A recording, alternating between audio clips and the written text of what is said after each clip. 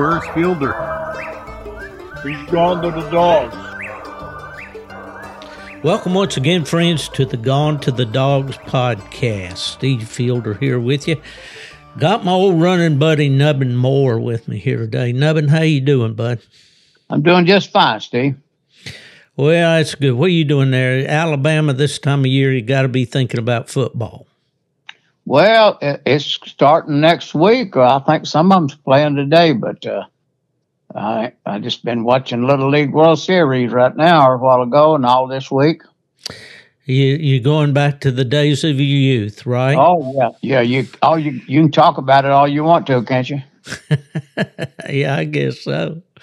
Yeah, I like you talking my sport now. You know, listeners ought to know every fall, of course, you and I go somewhere, and we're getting ready to go here.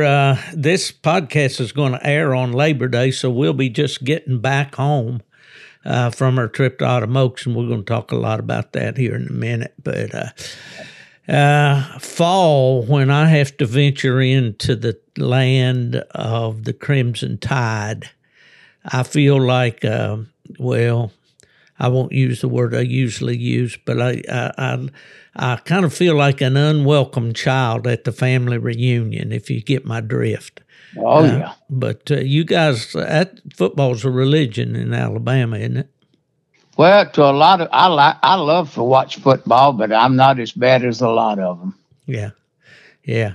Well, some people just really, I think they live year-round, just like we do for coon season. They live year-round for football season, don't they? They do, yes, they do. Yeah. Have you ever been to Tuscaloosa to a ball game?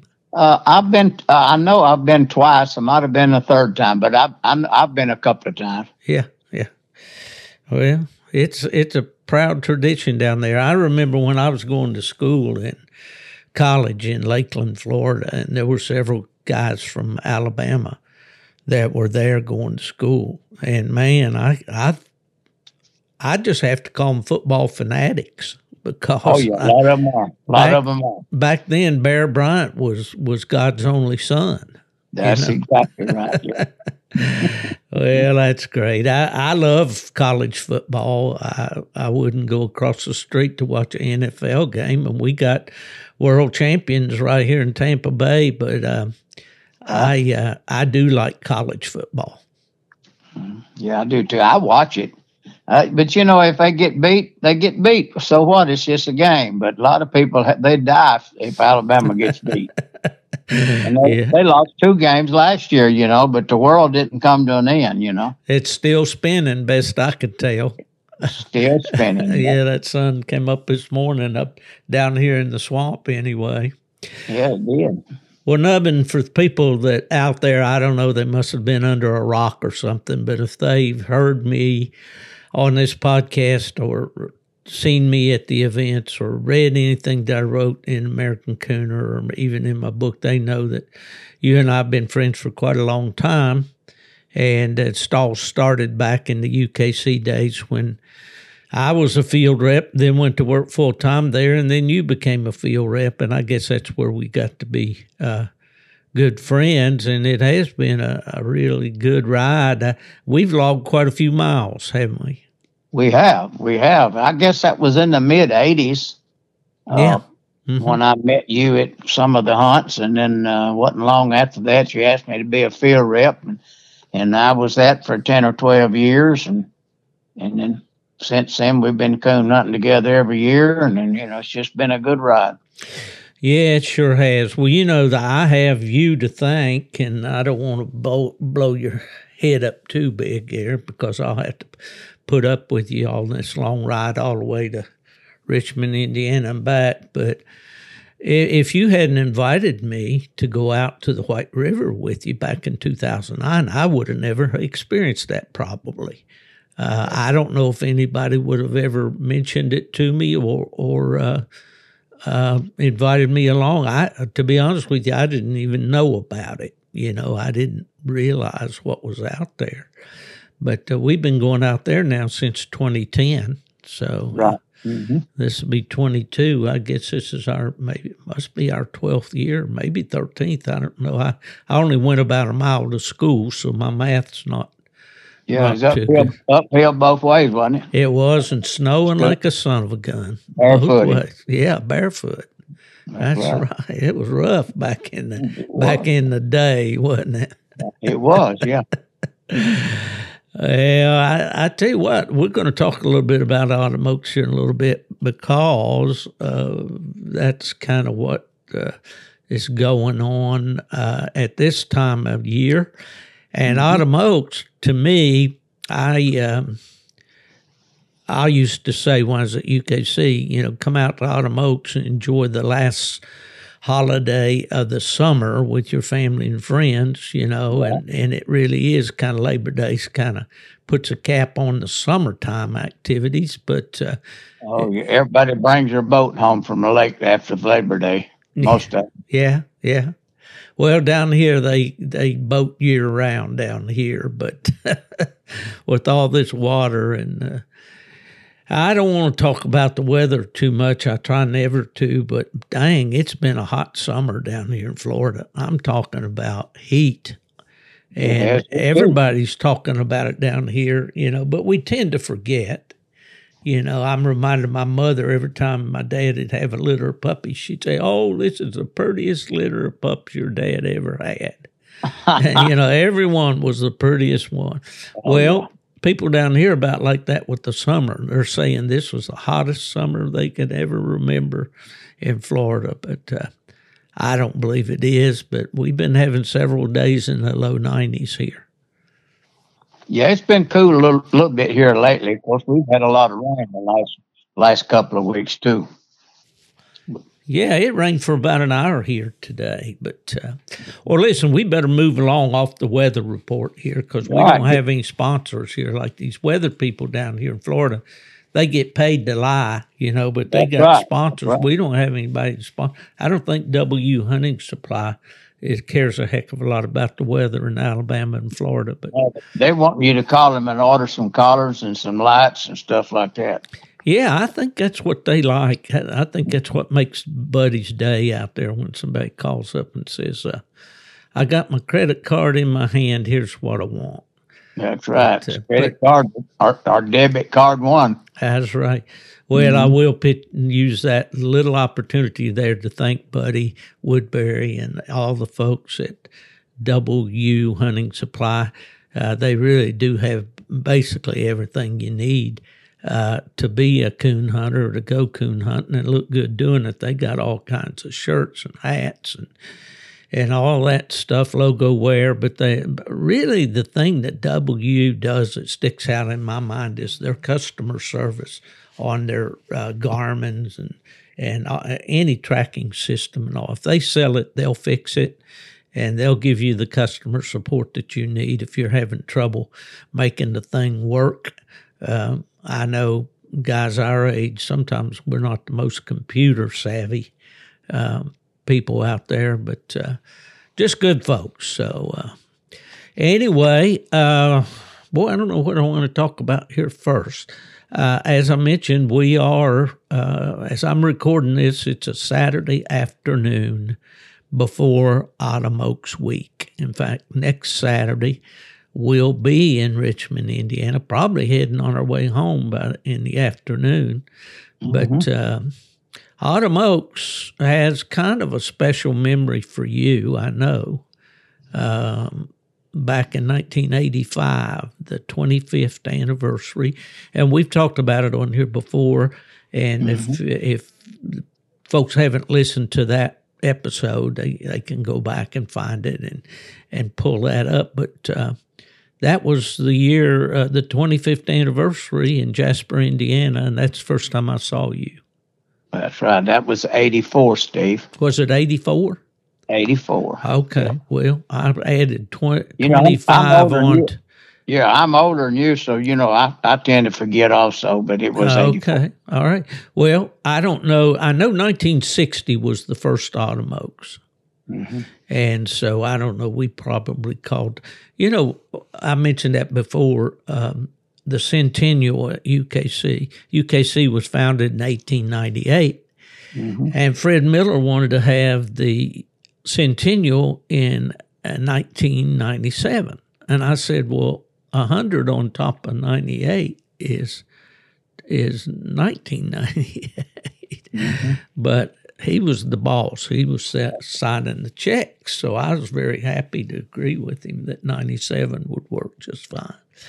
But you say 85 was our 25th anniversary then. Yeah, 84, I mean. Yes, yeah, I remember. It's 84, 85, and 86 is when I remember being up there. Okay, 84 was the first year you were up there, and that's when you had a big time, didn't you? Yeah, that's right. You did. Yeah. Well, I didn't think it was a big deal. It was to start with, because that's one of the first big hunts that I'd ever went to. I'd hunted here in Alabama to hunt state hunts and stuff like that. But I think that's the first time I'd ever been off on a hunt like autumn oaks. Yeah. Well, as you mentioned that, you're going to meet a young fella here in a few days that's going to be coming to his first autumn oaks. Mm-hmm. His name is Keston Jesse. He lives over in Lebanon, Virginia. Okay. And Keston and I got to be friends when he started asking me some questions about the cruise dog that I had, and he was looking for a pup, and I happened to know my friend Randy Smith up in Pennsylvania had some pups, and Keston and Randy got together, and he ordered a pup, and it was out of Sean Burden's pack dog, Power Pack bred dog, and Randy Smith's friend female, and I drove up and picked the pup up while I was visiting my mother up in Virginia, and brought it back down to Keston, and he and I have been friends ever since. And we're kind of partners now on a pup, that another one that we got from Randy Smith. But anyway, Keston, he only goes coon hunting when it gets dark, but he tries to go every time it gets dark. Sound like another friend of mine. Yeah. Who would that be? Randy Smith over in Mississippi. Yeah. He don't go hunting until it gets dark, but he thinks he's got to go about every night. And he may say, well, I'm just going to go for a short one tonight. But he goes, but that's the only way you can train a dog, Steve. You know what the odd thing about Randy is? He always shows up at camp with a coon dog. You think it has anything to do with it, maybe? It has a lot to do with it. If you don't hunt the dogs, my dogs, if it went hunting tonight, it would be tired in about an hour because it's hot weather. I hadn't been hunting any. Yeah. But I'm about to get started again, and once I will. Well, I try to tell these young hunters to, there's no substitute for hunting a dog. I've known that, and I lived for many years where I could do that. I had easy hunting in Michigan, and, there wasn't many nights that I missed. But down here in Florida, I've missed a lot of nights this summer. Oh, yeah. I just talked it's just been too hot for me. I just don't enjoy hunting when it's real hot. Well, I never have, but I've always managed to hunt through the summer. But this is the first year that I hadn't hunted a whole lot in the summertime. All right. How old are you, Nubbin? I'm 81. So you already passed the 81 birthday. I remember when you hit 80, and I'm right behind you. I'll be 76 this fall. Yeah.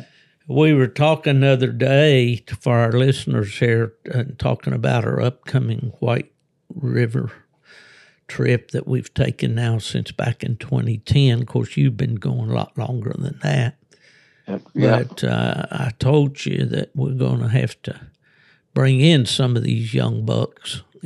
And somebody's got to go to the tree when that water gets deep, That's right. That's right. But when you're our age, just walking to the tree is an accomplishment. Right. But when you add in that water up under your chin and things like that, it kind of ceases to be fun. That's right. And you begin to wonder, well, why am I doing this? But you remember, go ahead. I started to say, well, the dog I've got now, if I don't want to go to the tree or the water's too deep, I just got to call her and then she'll come. So I don't have to go. I don't like to do that, but I do it every now and then. Yeah, we put a handle on them for sure. And that just makes it so much easier. really does. And the last one I had that I enjoyed, old Hoss, he, had a good handle on him. But there were a few times I had to reach out there and give him a long-distance phone call, especially White River when he's younger and he's wanting to go pack into the other dogs, when he got big ears. Oh, yeah. If he wasn't doing much and somebody over there in the next zip code had something going, he was all about it, Oh, yeah. These guys, a lot of these competition hunters today, they just about have a heart attack if they thought their dog would cover another dog. But they would have a heart attack. Yeah. They don't want them going to another dog. In fact, they can't stand that. Yeah. Well, times have changed. The whole scene has changed, and we talk about that anytime I get somebody anywhere near my age and we talk about hunting the way it used to be. We always talk about the dogs packing up, and it used to be, it took a whole lot. And I'll say this, and I'll draw probably some eye rolls and some head shakes and everything from younger guys, but back in the day, we wanted the dog to take his track as he come to it. We wanted him to have a good nose. We wanted him to work out the track and tree it, and got just as much enjoyment out of that as we would one of these dogs that opens off the chain and then sinks in there a mile and runs over a hot one in the road where he's been running the roads looking for one to cross.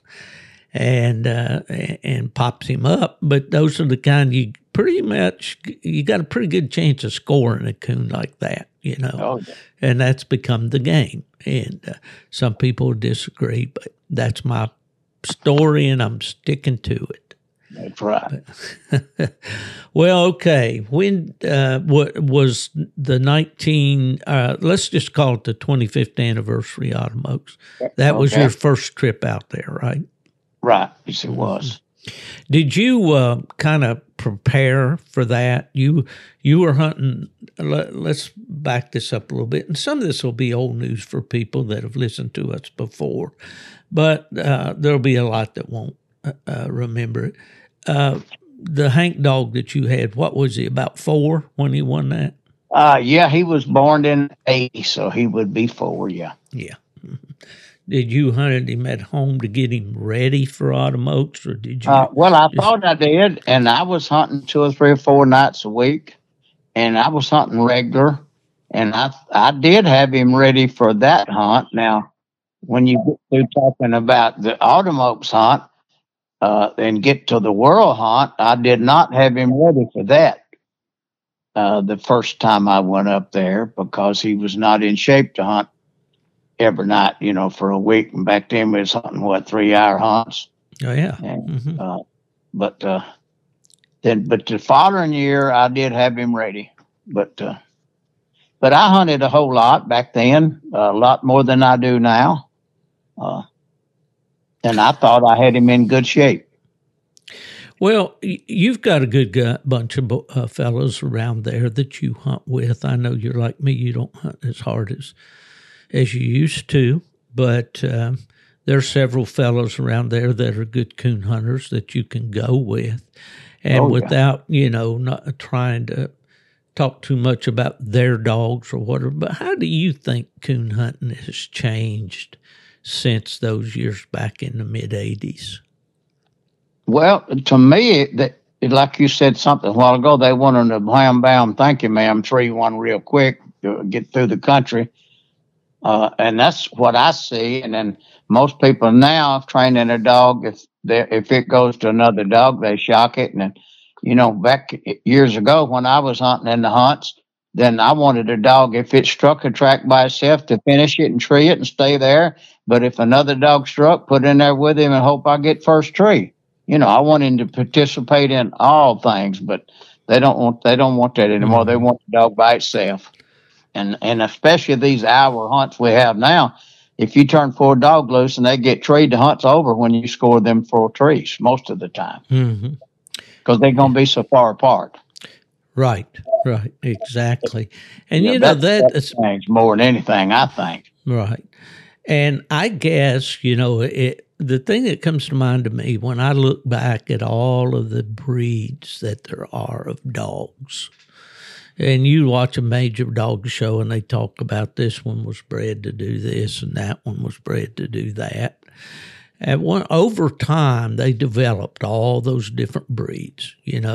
One of them was be like this little dachshund we got here, a little short-legged, long-bodied dog that could get back in a hole. And then you got a big old long-legged rascal that could run down a coyote or a jackrabbit or whatever. And over time, they developed these dogs to do these different kinds of things. Well, the hound, was always, number one, it was a scent hound, or at least the kind that we follow. And he used his nose, and that was his tool. The main skill set that he had was the ability to follow a track. And the colder he could follow and put a tree on the end of it, the better, the more he was worth. But we have changed.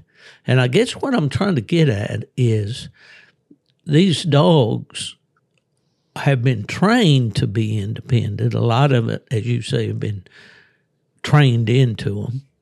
But now they're starting to produce that too.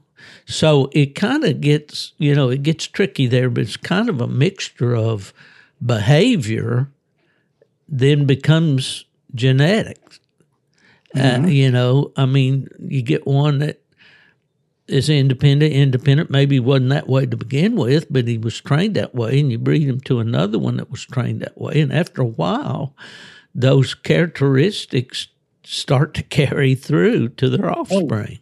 You're right. Yeah. That's what they do. Yeah. And to me, there was a question that came up on Coon Hunting Conversations, which is a Facebook group that I started, 3 or 4 years ago. There's almost 10,000 members in that group now.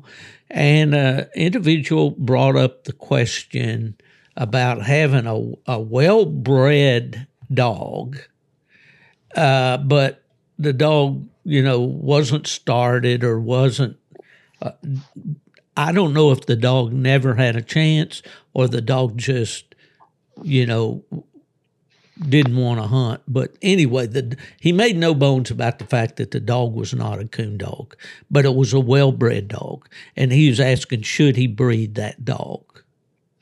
Now, back in the day, we always pretty much said, my dog's that stud to proven females. That was a common thing that you'd read in the stud ad. What do you think about that? Well, they say that, but if you had a little money in your hand, come over to breed, I'm sure they'd breed to you. Yeah. That paper will hold still for anything, right? It does, yes. It does. But, I think a dog, if it's bred right, it could throw the same dogs if they're hunted. But if they're not hunted, if you buy a pup and leave it in the pen, it ain't never going to tree a coon. You got to take it out of the pen and let it do what it's supposed to do. Well, I agree 100%. But here's the thing. Here's where I stand on that. I would rather have the well-bred dog with the genetics behind it that I knew, came from a good family or a line of dogs, even though it may never have been hunted.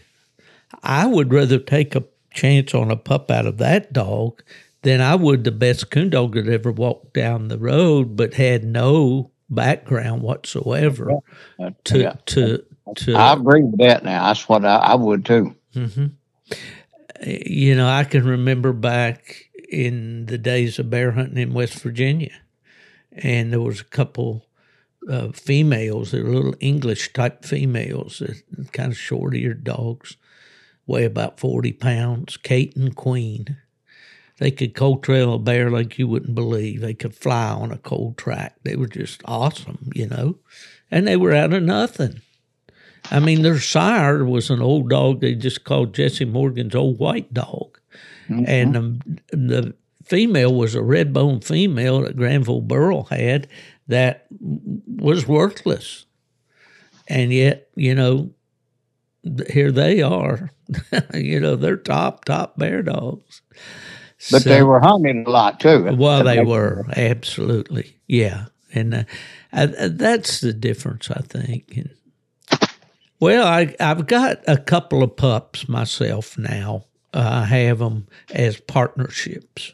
And you and I know this, but I want to fill the listeners in on this. 2 pups, they were born in October. They were born one day apart.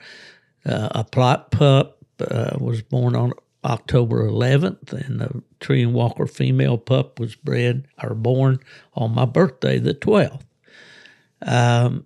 They have been both with hunters that have given them a lot of opportunity in the woods, a lot of nights spent in the woods and so forth. And they're totally different in the way that they're developing. But I'm going to say that once it all shakes out, the one that's been a lot slower is probably going to be, the way she's progressing, it looks like she's going to make a dog. And, of course, we all like the one that's doing it early, The male, the Plott dog, he's been just kind of a standout. He's been running tracks and treeing on his own and hunting good and really likes to be by himself. He slipped up the other night and really got his first bad mark in his illustrious 10 months of life. He treated a possum. Well, they're going to all do that. I wouldn't care if they run a deer, what they done when they was young. In fact, I bought a dog from my nephew one time. Then the reason I liked that dog, he was 9 months old, and he run a deer to catch it, buddy, for the longest. He went out of here, and after a while, he come back. And I asked him to sell him that night, and he wouldn't do it. I finally wound up buying that dog 3 or 4 months later, and really just on the way he ran that deer, because he could really move one, buddy. And he finally quit, after a few shockings. Well, on the Walker female, she's been really slow, When Cassidy got her, I think she was about 4 months old, something like that, 4 or 5 months old, had shown no indication that she was interested in anything with fur on it. Playing in the yard with the other dogs was what she wanted to do. And the first few times I took her to the woods, that's, about all she wanted to do. Mm-hmm. And wouldn't go to the other dogs, acted like she was afraid of the other dogs when they would bark. She never was a timid puppy, but she just, she was just quirky. She had to figure out what they were doing. Yeah, and she was still getting sick in the dog box and things like that.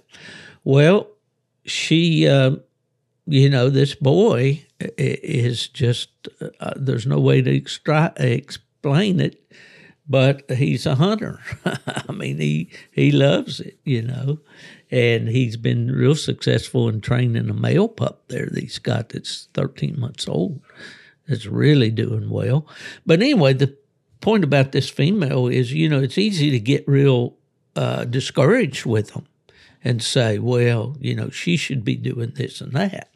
And when the Plott's down there in North Carolina treeing coons and she's up here acting like she didn't even know, no interest in anything of the game variety. But little by little by little, she's changing, and she got to what she's she just had to grow up a little bit. That's it. And she still has a lot of pup in her. There's no question about that. She still has a lot of play in her. But where the Plott, on the other hand, he just wants to get out there and try to get into something, But so they're all different. I guess the point I'm trying to make is that they're all different, but you just got to keep taking them. Keep taking them. That's all you can do. for a while, but after a while, if they're not doing it, you got to give up on them. Well, you do, but I thought it was interesting when I had Lee Logan on the podcast a few weeks ago, and I hope that inspired a lot of people. I know my friend Billy Dwyer down in Louisiana particularly liked the episode with Lee because he's working with a young walker female that's kind of trying his patience a little bit. She's been pretty slow, but Lee had an instance there with the Genie female that he had that made Grand Nite Champion and shows up on a lot of pedigrees. She, I think that she was the one, I don't want to be wrong about that, but she might have been the one that was the mother of Clover, the Logan's Wild Clover. But anyway, it had gotten down to the point, well, old girl, this is your last night in the woods. Mm-hmm. If you don't do something tonight, you're not going to get to come home. And as fate would have it, she got out there and ran and treed that night and then just went on, so. Some of them start later than others. I know that. But I used to raise a pup every year, or pretty much every year. But when the year old, 12 months is what I'd give after 12 months, if that dog is not doing something that I liked, it had to go. Right. It may not be a coon dog yet. It may not be. It had to be doing something that I saw a little that I want to keep this one. But when a year old, if it wasn't doing something, somebody else had to feed it. Well, that's right, and I think that's probably a pretty good milestone there to use, especially the way pups are bred today. I think they're bred to start earlier than pups. They really are. Yeah, they are.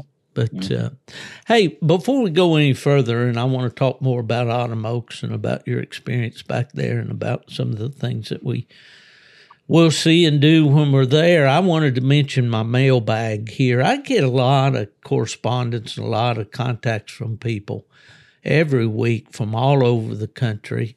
And, there's just so many of them that I can't really mention all of them, but I just want to read off a few here that I've talked to just within this last week.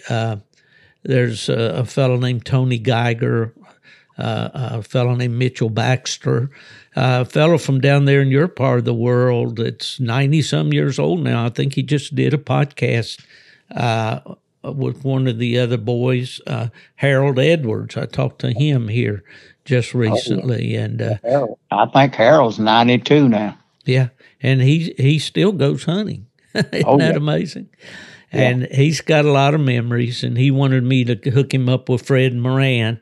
Fred Moran, he said, has bought several dogs from him down through the years. And, of course, Fred's been on the podcast here several times. And it's about time for us to get back in touch with Fred. I'm hoping to see him at Autumn Oaks so that we can get some more recording done. A fellow named Cody Coppin called me or contacted me. My friend Gordy Schrader from up in Ohio and lives now in Michigan. We're going to be doing a little dog transportation for Gordy back and forth from Autumn Oaks. Had a good phone conversation with Lee Currens from over in South Carolina. Lee had a birthday this week, and I don't remember exactly how many, but it's 80-something, and still doing good. And he's got a little problem with his feet and all, but really doing good for his age. And he'll be at Autumn Oaks, so looking forward to seeing him. I heard from a lady named Valerie Robinson, talking about this thyroid issue. And I had posted, and we've talked about it on the podcast, about the cruise dog that I had and how he ended up being a low thyroid dog. And I've had a lot of communication from a lot of people with their situations and all. And I'm trying to log all that stuff and someday maybe roll that out and share it with other people out there that's going through that. Did you ever have a dog with thyroid issues? No. No, I don't think. If I did, I didn't know it, but a lot of people do now, especially in the Walker dogs. They're talking about, I know my buddy Jamie and Trey Perry, and they experienced that a good bit with some dogs, and but I never heard of it, Well, Jamie is the one that persuaded me, to get the cruise dog tested, and sure enough, he did test low. And I just got a report this week. I'll give tip of hat to old Cruz. Of course, he's on medication and all. I made the decision. I hated to because there's a lot of things I liked about the dog, but you got to see those eyes when you walk up to a tree. That's and right. If you don't see those eyes, you're just kidding yourself. And old Cruz, he was selling it, man. I mean, he had the complete package, but one thing was missing was those eyes. Right. And so anyway, I let a kid up in Virginia that loved to hunt with his granddad and just wanted a dog. He didn't care. He just wanted to have a dog. And I checked him out, and I knew that he'd take care of Cruz. And so I gave him the dog, and we put him on medication, and all that. And I check up on him every once in a while, make sure he's still giving that medication to him. And I got a report this week that old Cruz had treated 3 coons this week. So maybe he's coming around. Or maybe it was just that 3-year-old. Well, actually, I think Cruz probably just turned 4. He probably did. Maybe if that would help old Cruz, maybe I need to get on medication. I might get up and go more. I tell you. Yeah, we might need that for sure. Yeah. Well, I heard from a fellow named Luke Worthington. I enjoyed hearing from him. I heard from Josh Turner. Now, when I saw that, I said, Josh Turner, man, that Nashville recording artist. Of course, my cousin Ted Green there is Josh's management agency in Nashville. This fellow, Josh, is from West Virginia. Seemed like a very nice fellow, and we corresponded back and forth. It was good to hear from him. I heard from a fellow named Clay Nelson, who's really interested in plots and wanting to get a plot club started there in the South. Talked to him. And one enjoyable conversation and back and forth was with Zach McBee, which Zach has been on several podcasts here recently, and is a real knowledgeable young man as far as training and campaigning coon dogs. Much enjoyed that. And then earlier, I think I mentioned Billy Dwyer. He used to be on Facebook as Whistling Dixie, but Billy's has been a guest on this podcast. So, but that's just a few right there of people, and I could sit here and read names all evening. But want to thank everybody that takes the time to drop a line, a note, email, a text, whatever. And for everybody that says they enjoy the podcast, that really is enjoyable for me to hear you say. And hopefully, I know you get tired of listening to me ramble. Well, you have to. But anyway, it's for you that I'm doing this, and I do thank you for getting back to me. Nubbin, we're going to Autumn Oaks. I'm going to come up to your place on Wednesday, which is about a day's drive for me. Yeah. And then I always have that great bed there that Becky provides for me. I feel like I'm in a bed and breakfast, really. But it's always good to be up there and to see you all. But then Thursday morning, bright and early, we're going to roll up the road to Richmond, Indiana. Mm-hmm. Get on up Highway 65. Yeah, we're going through Rocket Town up there, Huntsville. We go to Nashville, and up through Louisville, and on up to Indianapolis. And then I think the longest stretch of road on our entire trip is that I-70 from Indianapolis over to Richmond. Seems like we'll never get there. Got to go east. It seemed like a long way, but it's not that far, but it seemed like it always takes a while. Yeah, it was kind of like going to my grandma's in Tennessee, that long 500-mile trip seemed like the longest distance was that 8 miles from the town of Dixon out to the farm, Yeah. Well, okay, back in 1984 then, you went to Jasper, Indiana. Replay that. What do you remember about Autumn Oaks back then? Well, that's been a long time ago. The main thing I remember is I drew 2 walkers, a blue tick, and of course I had a black and tan. And really, when I went up there, I just wanted to go to a big hunt and participate and hope my dog done good. And that's really all I wanted. I didn't have any anticipation of winning the hunt. And I did think, well, if I could get to be the high scoring black and tan of the hunt, that would be good because I was in the Black and Tan Association and I still am. But, I didn't have any inclination that I'd win the hunt, although I knew I had a dog that could tree cones and could compete.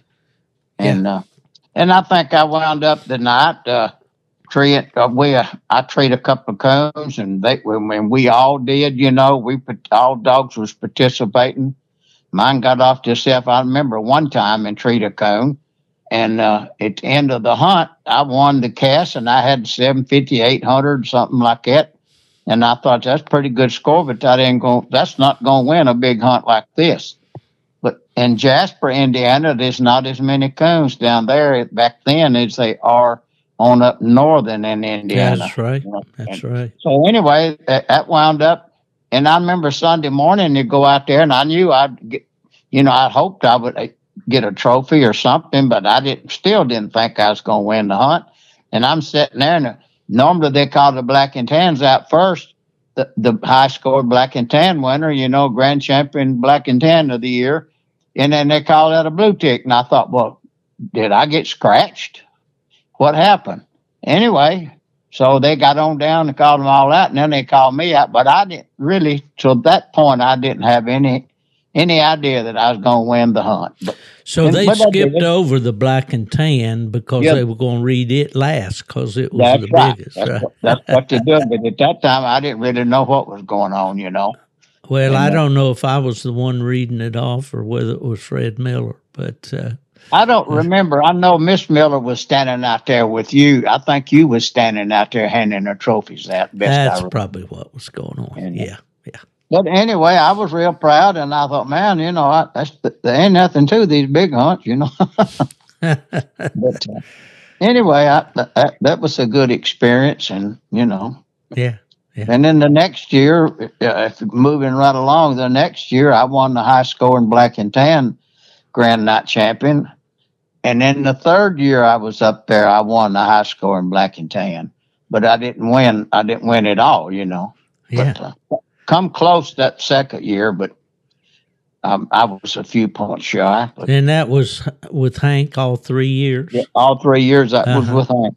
Yeah, I had a couple of dogs at home, but that was the only dog what I call a coon dog, And he was a competitor. I lost a lot of sleep hunting that dog because there was no comeback. You couldn't call him. Back then, we didn't have shotgun collars. Where he went, you had to follow him.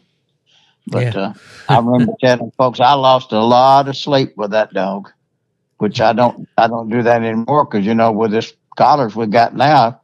If the dog won't come back naturally like mine does now, I just have to call mine and she'll come. Yeah. And by the way, she is a walker dog. To all you folks that think I still hunt black dogs, well, I've got one dog here, and it's a walker dog, and I've had her 4 years now. And she was 2 years old when I bought her. And I still love black dogs, but I love a dog at Tree Cone. I love a dog at Mines, and that's what I got now. Well, there's no doubt about it. Kate's a nice little female, really nice little female tree dog out of this world. Oh, yeah. She'll have those eyes most of the time. None of them are 100%, but oh, no, she's a real nice little dog to hunt with. I enjoy hunting with her, and forevermore a tree dog, and just stands right there on that tree looking up, not looking right or left or jumping or jacking the tree or anything of the sort. She's just a nice little dog, and she's out of the X dog, right? She's out of Insane Cane. Yeah. Insane Cane, yeah. Yes, sir. And you raised the little puppies out of her, but Yeah, I guess they're 2 years old now. She just raised 4. She had 5, and one of them was dead when I got up there. But the 3 of them are doing real good. I don't know what about the 4th one. I don't know anything about it, but 3 of them are doing real good. So I'm told, and I haven't been hunting with any of them. But well, you bred to a dog over in Mississippi, didn't you? I did. I bred to a dog, Galen and Billy Rawls, this dog, over in right out of Columbus, Mississippi. I guess it's Columbus over that way in Mississippi. Anyway, yeah. Anyway, I'd heard a lot about that dog, and my friend Randy Smith that we mentioned earlier, he told me about the dog. He really liked the male dog. And I've always liked what I call line breed or whatever, breed real close. So Galen and Billy's dog is out of insane cane, but a different female.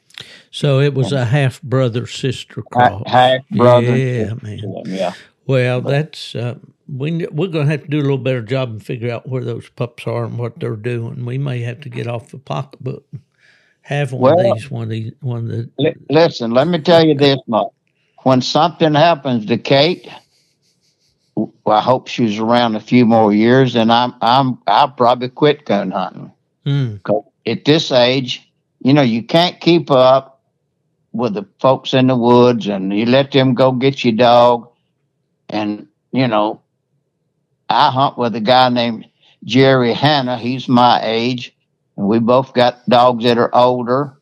And when we go to the woods, if we make a tree pretty quick, then we turn loose again. If the dogs go way in yonder tree, then when we get them, we lead them back to the truck and come home. And that's my coon hunting nowadays. And I was telling somebody the other day, getting off the subject just a little bit. The reason I quit competition hunting 4 years ago or so is I remember years ago when I was a young guy full of it, then I wanted to get to the tree as quick as I could, score the tree, move and turn loose again. Because if you do that over and over and over, you'll get to turn loose one extra time if you just dragging around. And the more you turn loose, the more coons you out to tree.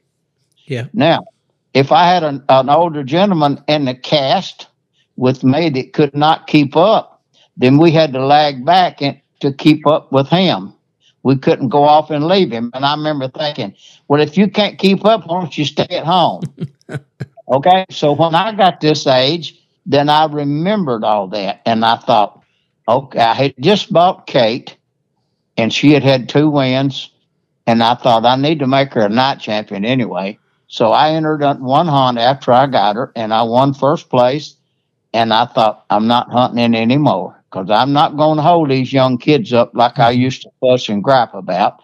I'm not going to hunt. If I go to a hunt, I got a cast, but I'll stay at the truck and say, y'all go north and hunt, come back when you tree a coon or turn loose again.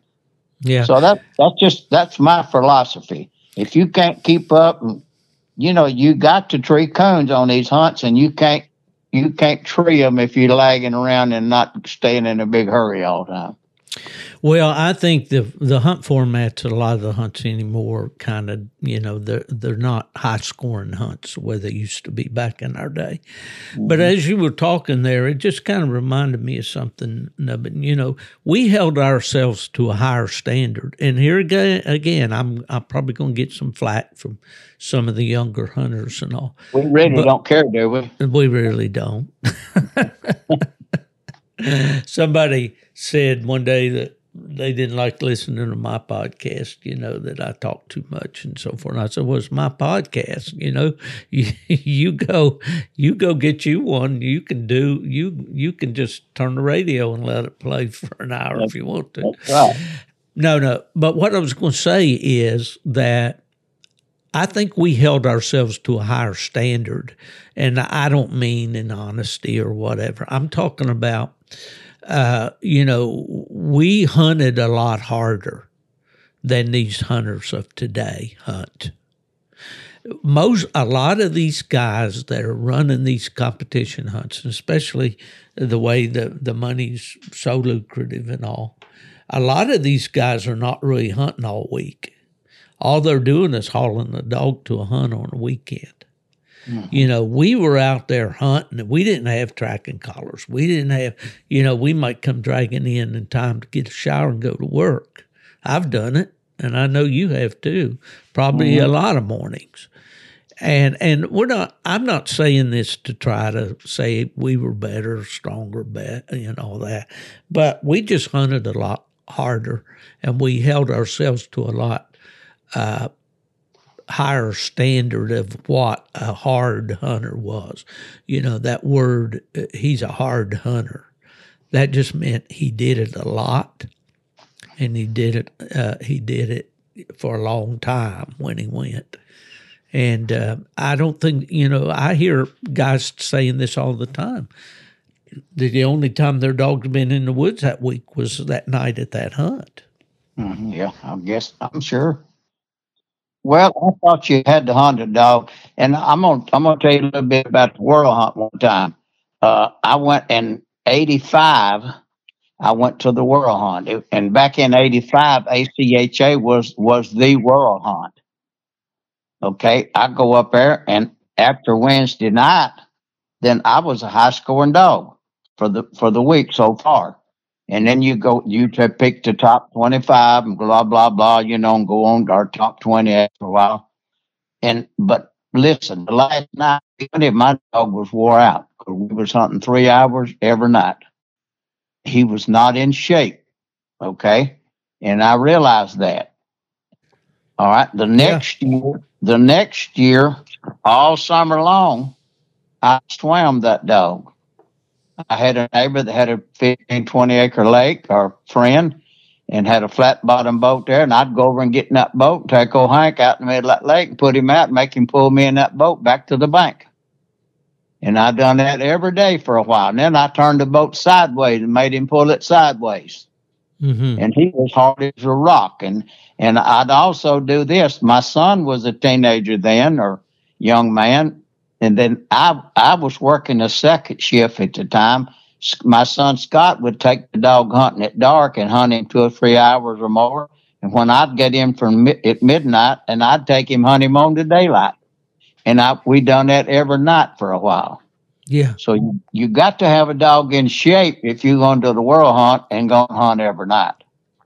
Well, especially when you're going to have to double up. You're going to have late rounds. Oh, yeah. And I think that's where a lot of guys fall short, They get those early round wins, but then that late round, that's a tough one, because there's just a lot of factors that go into those late round casts. A lot of times you're hunting on ground that's already been hunted over early, and, cast the dogs loose where another cast has already been. The dogs, there's all kinds of, a lot of dogs, they want to smell around where this dog's been or that dog been instead of getting their mind on getting in there and treeing a coon, and then the coons have already been run and treed and they're, probably in the den or whatever. Just a lot of, some of it may be just conjecture that you figure it's that way, but that's the way we always thought about it anyway. But, yeah, no substitute for keeping them in shape. I will give my a tip of my hat to Mark Miller there in Taylorsville, North Carolina, that is my partner on the Plot Dog. He swims that pup all the time. The pup's kind of like his old granddad was. He'll swim after a retriever dummy. Like these retrievers, they'll throw them across a pond. Yeah. Well, the second time he showed Fever that, he was all about it. So he'd go and he'd swim out there and swim back with it, and that. And then he's put him in a couple of water races. And the first one was a state championship. He won his heat, and then he came back and came in second on the final. Then the next time he won the whole deal, But the fact is, that he's strengthening that pup. And when he takes him into the woods, and he's in mountains there where he is, he goes hunting, So I'm not trying to brag on this pup. Anything could happen to him. He's just 10 months old. But it's it's important to keep them in condition. That's for sure. That's right. You got to have them in shape. Well, bear hunting over the years, keeping the dog's feet in shape was a hard thing. And most of the guys would have these mechanical dog walkers, like spokes, where you could, with a motor on it, a slow, you have to set the speed at, something that the dog can attain just by walking. But anyway, getting them in shape is a big part of coon hunting or any kind of hunting that you do with the dog. And there's a whole episode to be talked about there about how to, we don't as coon hunters do enough to check our dogs after we're through with the hunt. We need to get them up on the tailgate and go over them, check their feet, check their ears and their eyes, make sure they don't have any foreign debris in their eyes. I had and feed them when you get home. Yeah. After the hunt, yeah. Yeah. Well, there's all kinds of thoughts about that, whether you feed them before, you feed them after. When I heard Arlie Reynolds, Dr. Reynolds with the Purina group, talking about those dogs running those sprint races, 100-mile sprints on an empty stomach, I thought, well, it's probably better not to feed them before you take them. But there's just a lot of things to being a houndsman that we can learn if we just stop and think about things. I think coon hunters have been particularly lax in that of just going to get the dog, time to go to the woods, throw him in the dog box, turn him loose, time to go put him back in the dog bed, throw him in the kennel, and forget about him till the next night. I don't think there's many coon hunters like that anymore, but there sure used to be a lot. You got to take care of your dog. I know most of the time. I've been feeding my dog twice a day here lately, or for a good while. But I used to feed in the morning, and then at night when I come in and go hunting, I'd take them hunting and feed them when I got back. And that's just what I've always done. Well, the old saying is, if it ain't broke, don't fix it, That's right, yeah. It seems to work. And I know at hunting camp, we always give them a little feed when we get back in, and probably feed them a little bit the next morning, too. And the more you hunt them, the harder you're hunting them, the more they're going to need. And cannot overemphasize a lot of good fresh water for a dog. They got to have it for sure. Okay. In this heat. Yeah. Well, we're going to go up to Richmond here. It'll be just 3 or 4 days from the time we're recording this, and we're going to drive pretty good. What does it take us? 8 hours maybe from your place? I'm a guess. I'm thinking I wrote it down somewhere. It's about 540 miles from my house to the hunt. Yeah. So, and of course, it's a day's drive from my place up to yours on Wednesday. But, well, we'll roll in there. And this year, I'm not going to be at the American Cooner booth, but this is all after the fact because this podcast is going to air on Labor Day. Right. So we'll already be back home. I'll be grilling burgers and hot dogs and maybe sipping on a cool beverage out there on the patio if I'm lucky. But by the time this air, I'll be sipping on a glass of wine. Yeah, your wine is.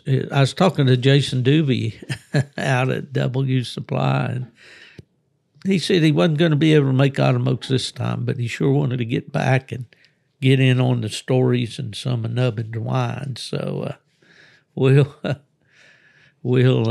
to do that. I got a new batch of muscadine wine bubbling in the basement right now. I see.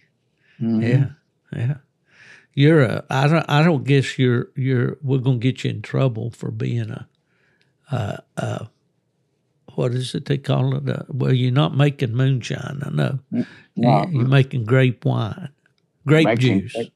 Making grape juice. Yeah. That's right. Or blackberry juice or anything it'll ferment. Yeah. Well, what are some of the things you like to do when you go to Autumn Oaks? What do you enjoy about going up there? I just like to visit with other coon hunters that I have heard about, read about, or knew about, and just talk to them about what they're doing and how the world's treating them. And just visit. I like to walk around and talk. I may not sound like it on this podcast, but I love to talk. And yeah, well, I do. I have to watch that because I talk too much, but that's what I enjoy the most about it too. And I hope that I will have gotten to see as many people. UKC this year is doing things a little different. They have got a media area set up for the podcasters and the YouTubers that have video, YouTube channels and so forth. So, and I don't know, it'll be after the fact anyway, but it'll be somewhere there in that headquarters area, I would imagine. And so that's where, hopefully. That's where all the breed associations are set up, and then the bench shows over to the left. So that's probably where to be at, I would think. Well, and it may be over where they serve dinner and lunch and breakfast and stuff in that building. Yeah. Well, it'll be in one or the other. That big building where the show is and the breed associations and all that is called the Tom Raper Center.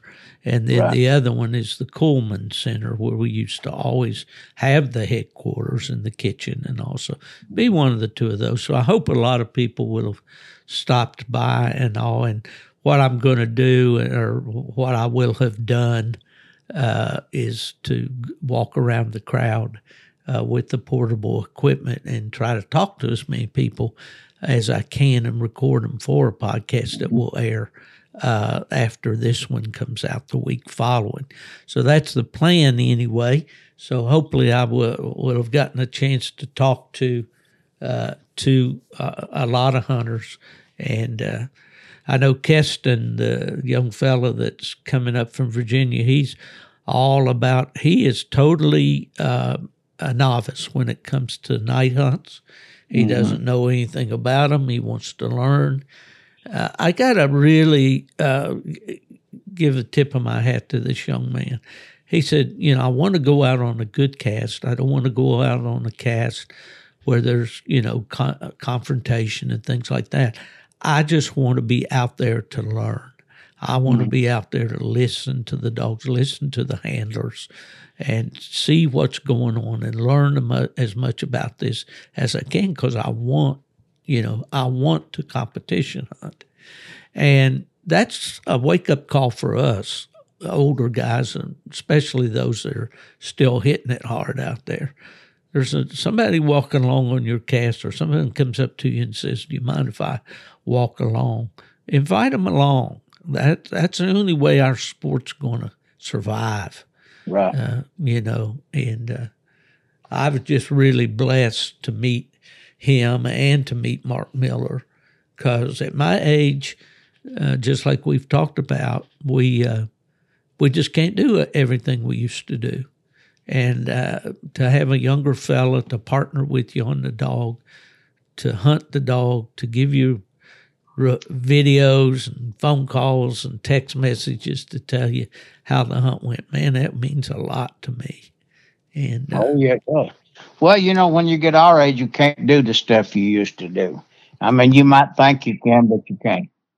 I mean, just like this morning. Of course, I live out in the country, and there was a deer killed next door to me a couple of days ago, and the county's supposed to come pick them up if you call them, and we called, and they didn't come yesterday.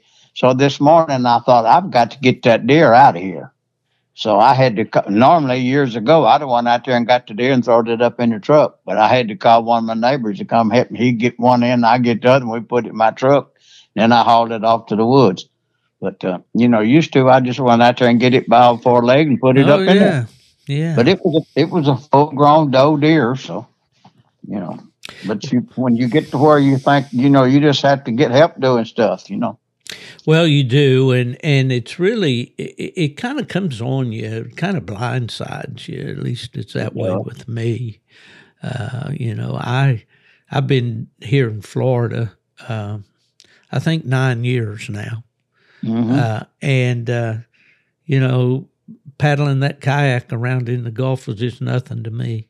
And I can still do that, but getting the thing, I did have a trailer made for it, so that makes it easier. I don't have to load it up on top of the back of the truck. But you can get you one that's got them pedals where you pedal it like a bicycle. Yeah, you can. And there was one for sale here just last week or so, and I was, I guess, too tight to spend the money. That had a trolling motor built. They're making now trolling motors just custom built for these kayaks, but there's just so many things. I remember when I first came down, I'd go out to the ramp somewhere to load my kayak, and somebody'd see this old gray-haired man. They'd say, "Hey, can I help you do that?" I said, "No, man, I don't need any help. I got it."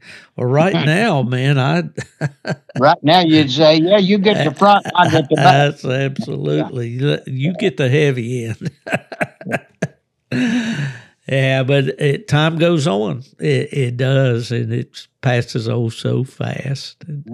But I'm looking forward to Autumn Oaks, and hopefully, as I said, we've had an opportunity to talk to a lot of our friends and see a lot of people. And then, of course, our big deal that we look forward to all year round, or at least I do. It's been the highlight of my year.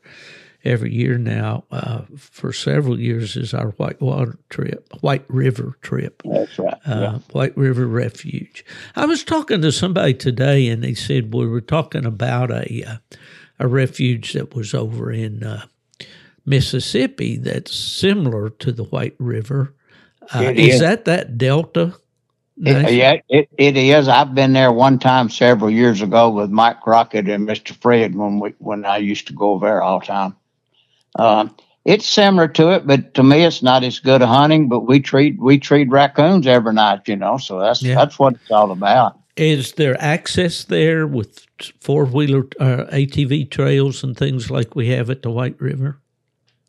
Yes, but I don't think it's as many. I remember us going down there and we did ride. Seemed like with Mike and somebody might have been riding a horse, and we was riding the 4-wheelers. And that's been years ago. Yeah.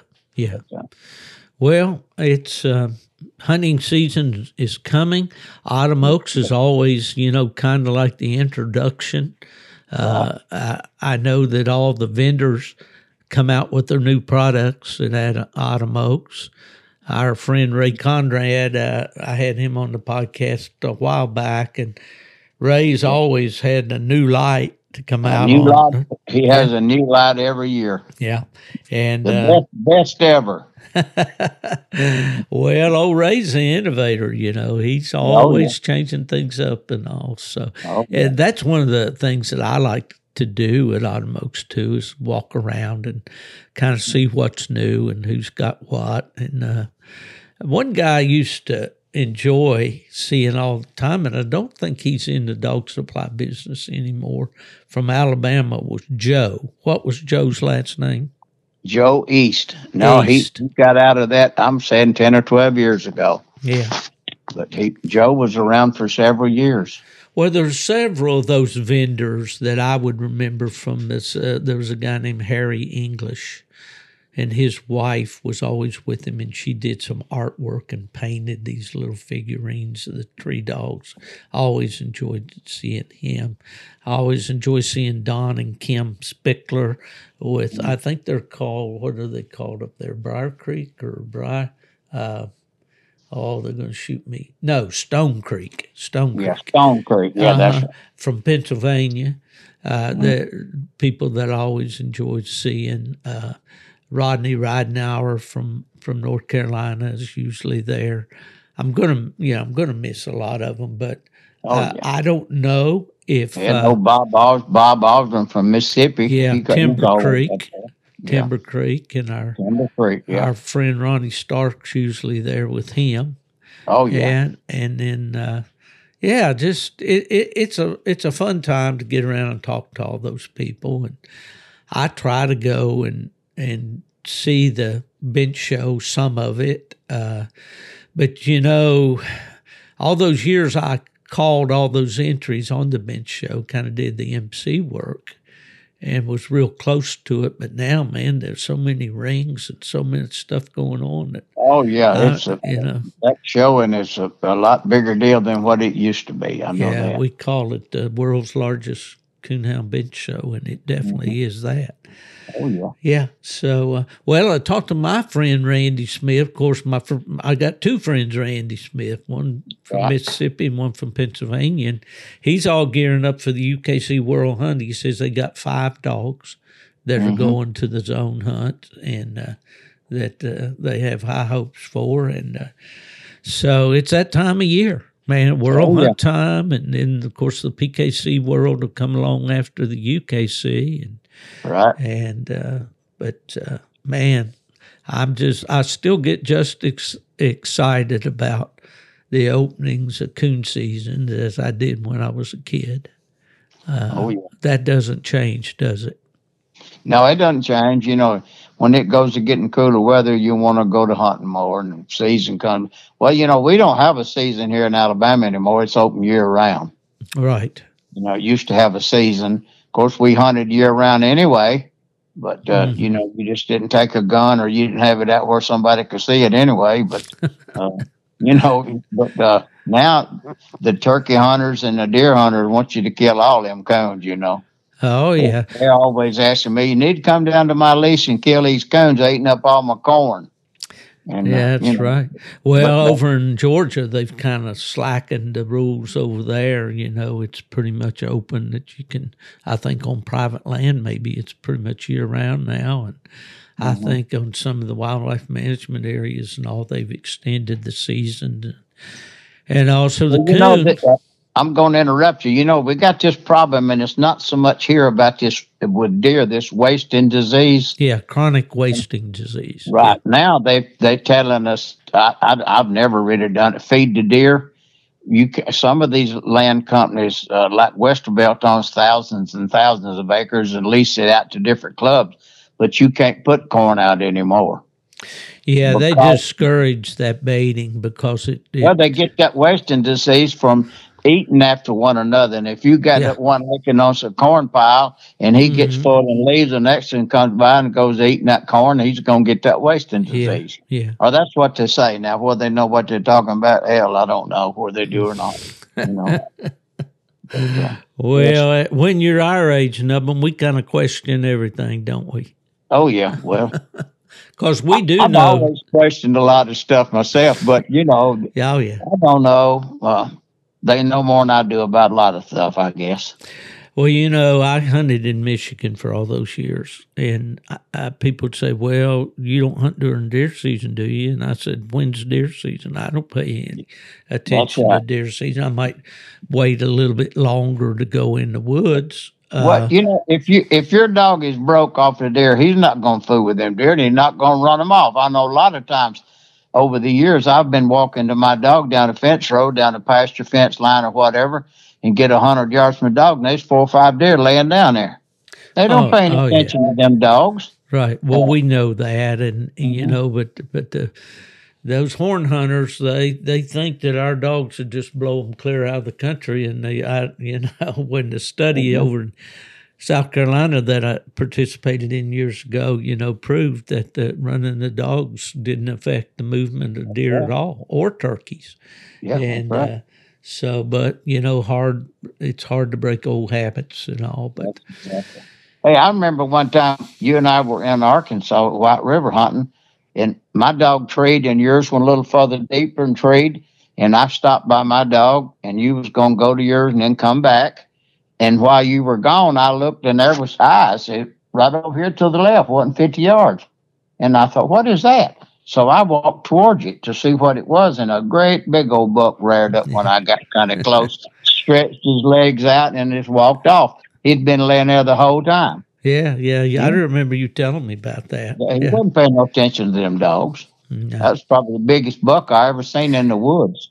Well, you know, that's the frustrating thing about being a hounds person. Because you know what the truth is. You know from experience of being out there and seeing all those instances when you walked into dogs and you find deer laying or even standing out there within your light, you know, just looking. while the dogs are treeing. I mean, a deer, if he was afraid, the first thing he was going to do was get out of there. Oh, yeah. But we know this, but to convince that deer hunter out there that hunts 2 weeks out of the year, most of them, a lot of them are bow hunters that sit those stands every evening after work, and I understand that's their sport and all, and they should have it. I'm 100% for them having that opportunity. But they don't own the woods, and they shouldn't feel that they do. And the game departments around the country should not give preferential treatment to deer and turkey hunters and trout fishermen, just because they do because they feel like that they got more coming back from those guys. They feel like, in Michigan there's 750,000 deer hunters. Right. Or at least there were when I lived there. And so, there's strength in numbers. That's why I've preached all these years about the importance of joining your state association and your national association. Oh, yeah. And all that, But, Autumn Oaks for me has had a lot of different, I guess I'd say a lot of different reasons that I've enjoyed it. Way back when I was young, I enjoyed just going for the fanfare and all the people and seeing the stud dogs that I saw in the magazines and going in, sitting around the tables and listening to the conversations. Then when I went to UKC, it became a job. It had to be something that, and Autumn Oaks for UKC was always our showplace event, showcase event. And, and down through we started the Breeders' Showcase, and we had the circus tents outside, and people could set up their tables and all that. And just all kinds of things to just emphasize how important that event was. And, of course, COVID came along a couple of years ago and kind of knocked the wind out of it a bit, but looked like it was coming back pretty strong last year, and I'm hoping that this year has been a real good year for Autumn Oaks.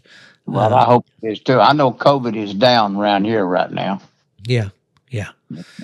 Well, I think that's going to be a thing. It's going to be with us from now on. I think so, and I think we figured out how to treat it and so forth, and not panic about it. Just take more ivermectin. That's right. When you give that dog that monthly ivermectin, give yourself one. Hey, listen, I did not say that, folks. I'm not prescribing that. I have no license to prescribe any kind of medication. So I don't either. But that's a whole. Let me tell you this. Get away from coon hunting a minute. Hawaii just beat Tennessee in a Little League Baseball Championship.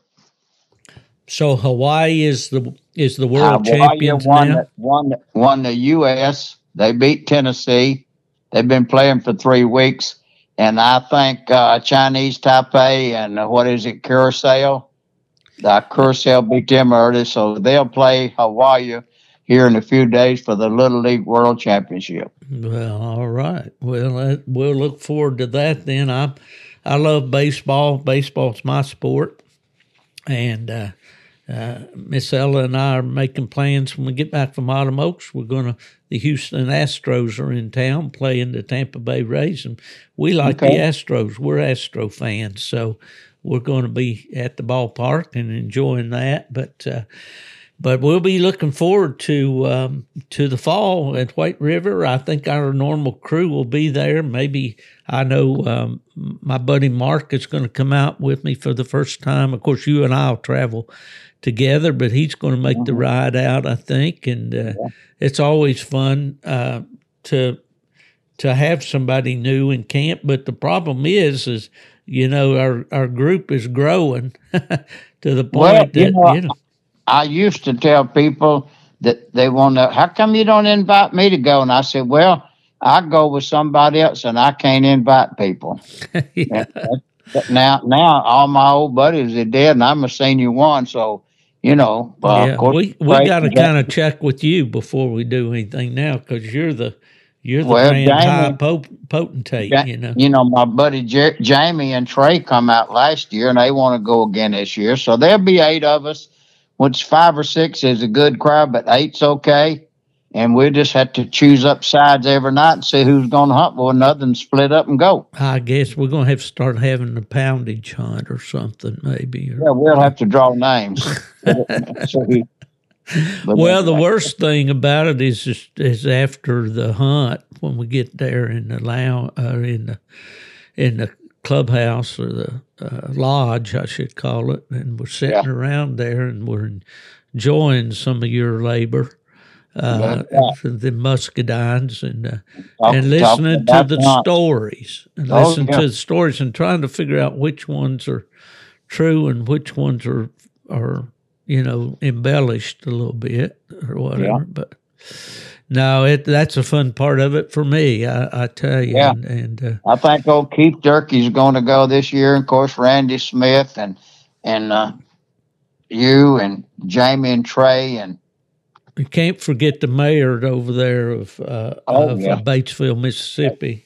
That's right. Morris Hardy. Morris Hardy. I was going to call his name, but that's it, as far as I know. Of course, Fishman John will be there, and his boy live over there.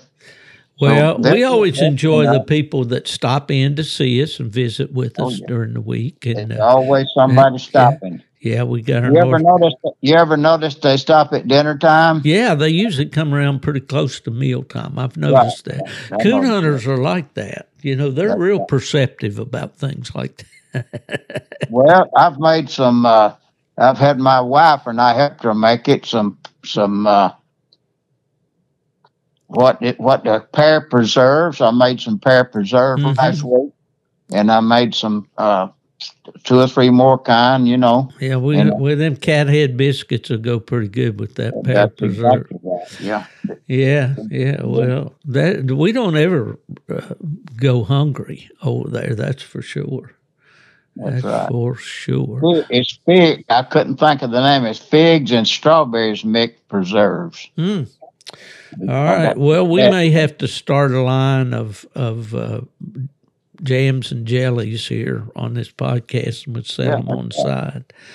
Yeah. Well, that's good. Well, we don't divulge which night that Randy and Morris fry fish and frog legs, because, man, we'd have to beat them off with a stick. That's right. Don't tell people we fry crappie and frog legs over there. No.